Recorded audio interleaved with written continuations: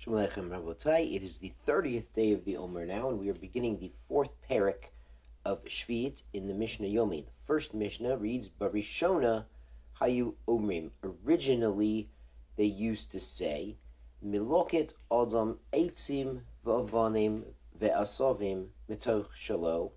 A man can gather wood, sticks for firewood, and stones for building, and asovim for fodder, or for other permitted uses from his own field, kederech shehu meloket metoch shel chavero, the same way he collects from the field of his fellow, et hagos, meaning the large ones.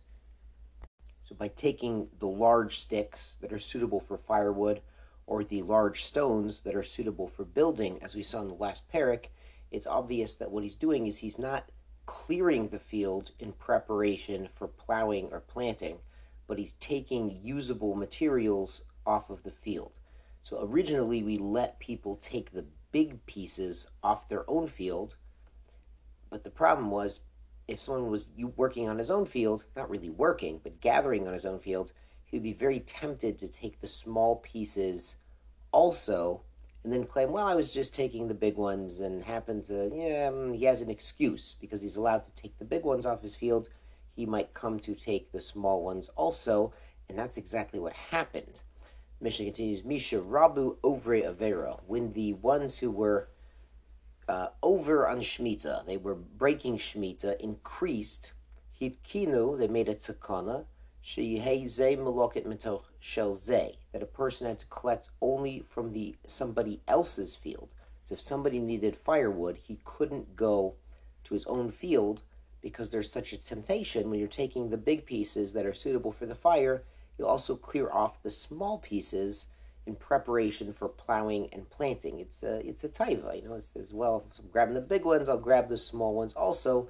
So the takana, in response to people actually doing so, was that you could only clear in somebody else's field, not clear, but gather the permitted firewood from somebody else. And someone would gather from somebody else. Shalo Batova.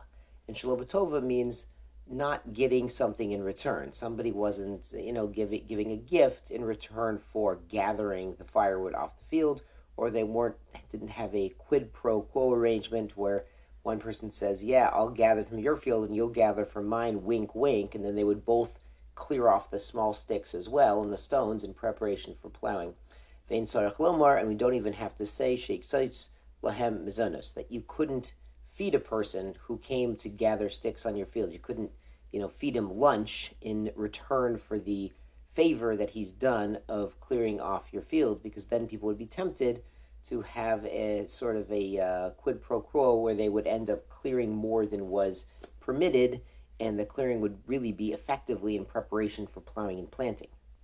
So we see that unfortunately sometimes historically, and we see today, there is a temptation to find workarounds or cheats on Shvius, and that the sages have to be sensitive and aware of what's going on and figure out a way to, fix the situation. So there's a continuation of that theme in Mishnah Beis, Sode Shenik Kavtza, a field that was de-thorned. Kotzim are thorns, so this was Nitkavtza, the thorns were removed. Tizra b'motei Shvius.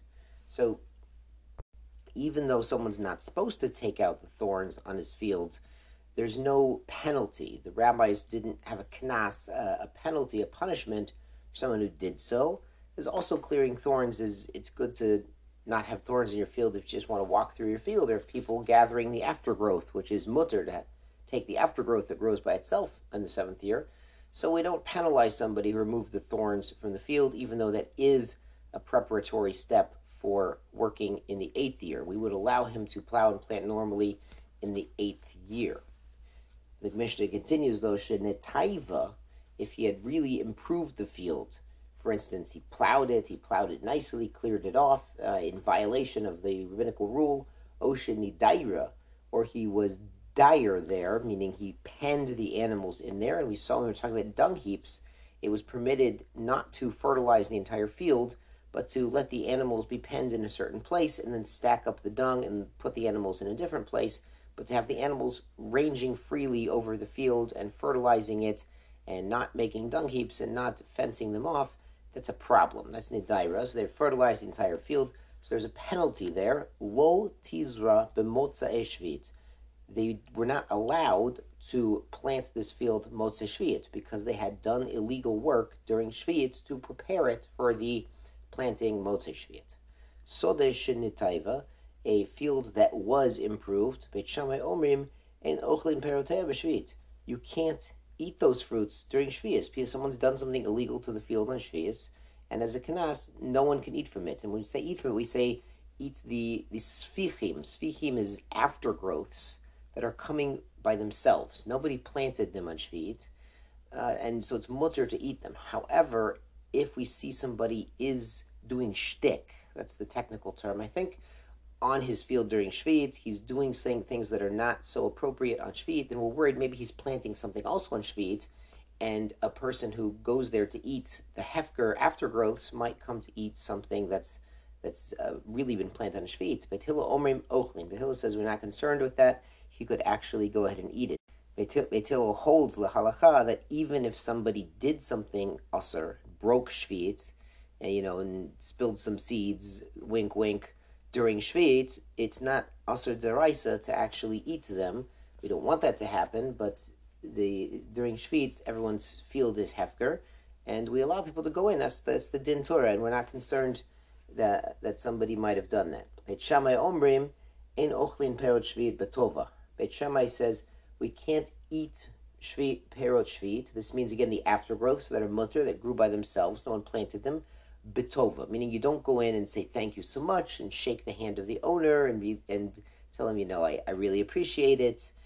Beit Hillel omrim ochlin betova, shlo betova. Beit Hillel says you could either eat with tova or not tova. You could say thank you to the person whose field you're going in or whose orchard you're going in and taking some fruit from, or not. You don't have to say thank you, but you could. It's not a problem. Rabbi Yehuda Omer chilu for the varim. Yehuda says change around the words. Change the opinions. Zomi kule Beit Shammai umechumrei Beit Hillel. This is actually one of the kulas of Beit Shammai. He would say you don't have to, you could or you couldn't say thank you. And one of the chumras of Beit Hillel. And there's another girsa that corresponds to this where Beit Shammai says ein ochlin perot shvit ella betova. You can only eat perot shvit, the mutter aftergrowths, if you say thank you, if you say you appreciate the owner. And this would be done even though it kind of looks like, you're patting him on the back, but it's such an important thing to remember to say please and thank you, even during Shvi'it, when the Torah, when Hashem makes the entire land hefker and makes it available for anyone, but to say thank you to the person, the man who really owns this field, the man whose land you would be trespassing if it weren't Shvi'it, but you're allowed to go because the Torah allows you to go. So to say thank you is such an important thing. So you remember to say please and thank you. So you remember your manners. It's such an important lesson that Beit Shammai might say Ella Betova. Shkoyach Rabosai.